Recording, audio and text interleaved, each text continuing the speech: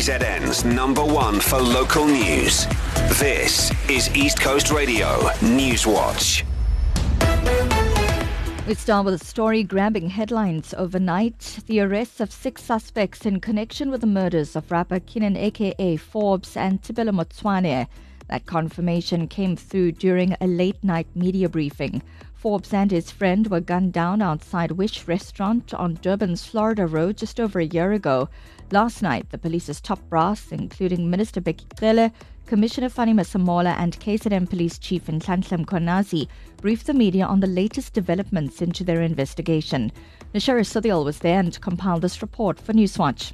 Mkhwanazi says the 6 suspects played different roles in the murders of Forbes and Motswane. He says amongst them are the mastermind behind the murders, 2 shooters, 2 spotters and an organizer of firearms and vehicles that were hired. The spotter initially followed Mr. Forbes from the airport on arrival, all the way to the hotel as well as to the restaurant where the incident happened. And the second suspect that we have is a person who supplied firearms and vehicles. And the third one is a shooter. We have another spotter that was just outside the restaurant. And we have another spotter who was outside Wish. And we have a shooter also as a 6th person. Mkhwanazi says after identifying the culprits, their strategy was to arrest the suspects on parallel cases, not connected to this one, to keep them in custody. That was until they could complete their investigations. Of the 6 suspects, at least 4 of them, we have parallel cases that we can link them with. So we started pursuing those parallel cases. One of them was the case that was talked about in the media where we went to Cape Town and we arrested someone in Cape Town. Mkhwanazi earlier this week said there was no truth to reports that 2 suspects were arrested in Eswatini on Saturday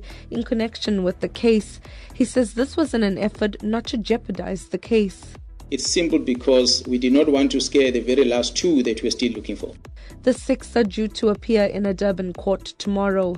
Nushera Sudhial, East Coast Radio Newswatch, Provincial Headquarters for the Police, Durban. In Parliament, the National Council of Provinces has voted in favour of the Eskom Debt Relief Amendment Bill despite opposition from the DA and EFF.